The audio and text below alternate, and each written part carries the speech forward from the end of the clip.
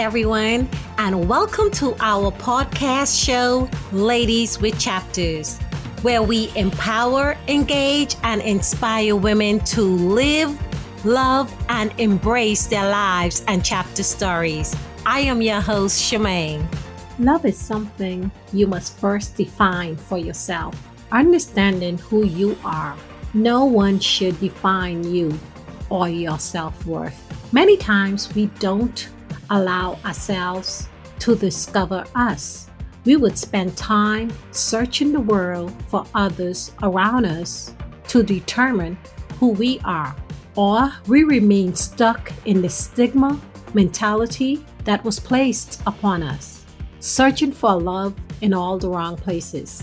A wise woman once said, and I quote, "It doesn't matter who you are, where you have came from. The ability to triumph begins with you." Oprah Winfrey. Don't allow yourself to remain in a box that has boundaries of what you should be or what you should accept. Don't allow yourself to be limited by someone's definition of you. Don't let anyone else define your value or your self-worth. Hold yourself to the standard you are proud of. You will not settle for anything less than what you are worth deserving. Then and only then, you will begin to attract higher standards. Have self-love. As women, we must like ourselves. Be comfortable with you. Be proud of yourself. In your walk, in your conversation, hold your own. Every day, I send love to my people around me because it begins with me. I am proud of me. Some may call it vain or I am full of myself, but it's okay. I like being me.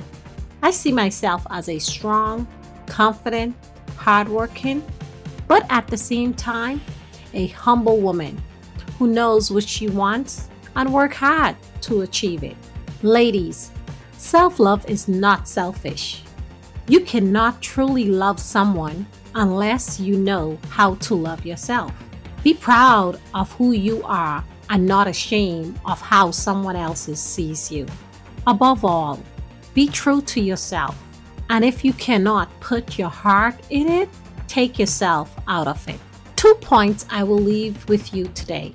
Having respect for yourself leads you to have respect for others.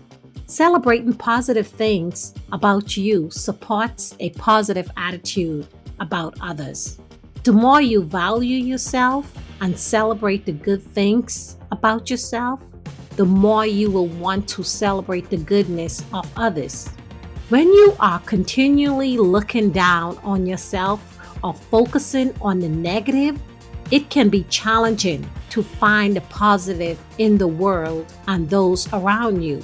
If you bring yourself up, you will feel much better and more likely to bring others up. Ladies, until next time, always remember to live life and love it in your own chapter.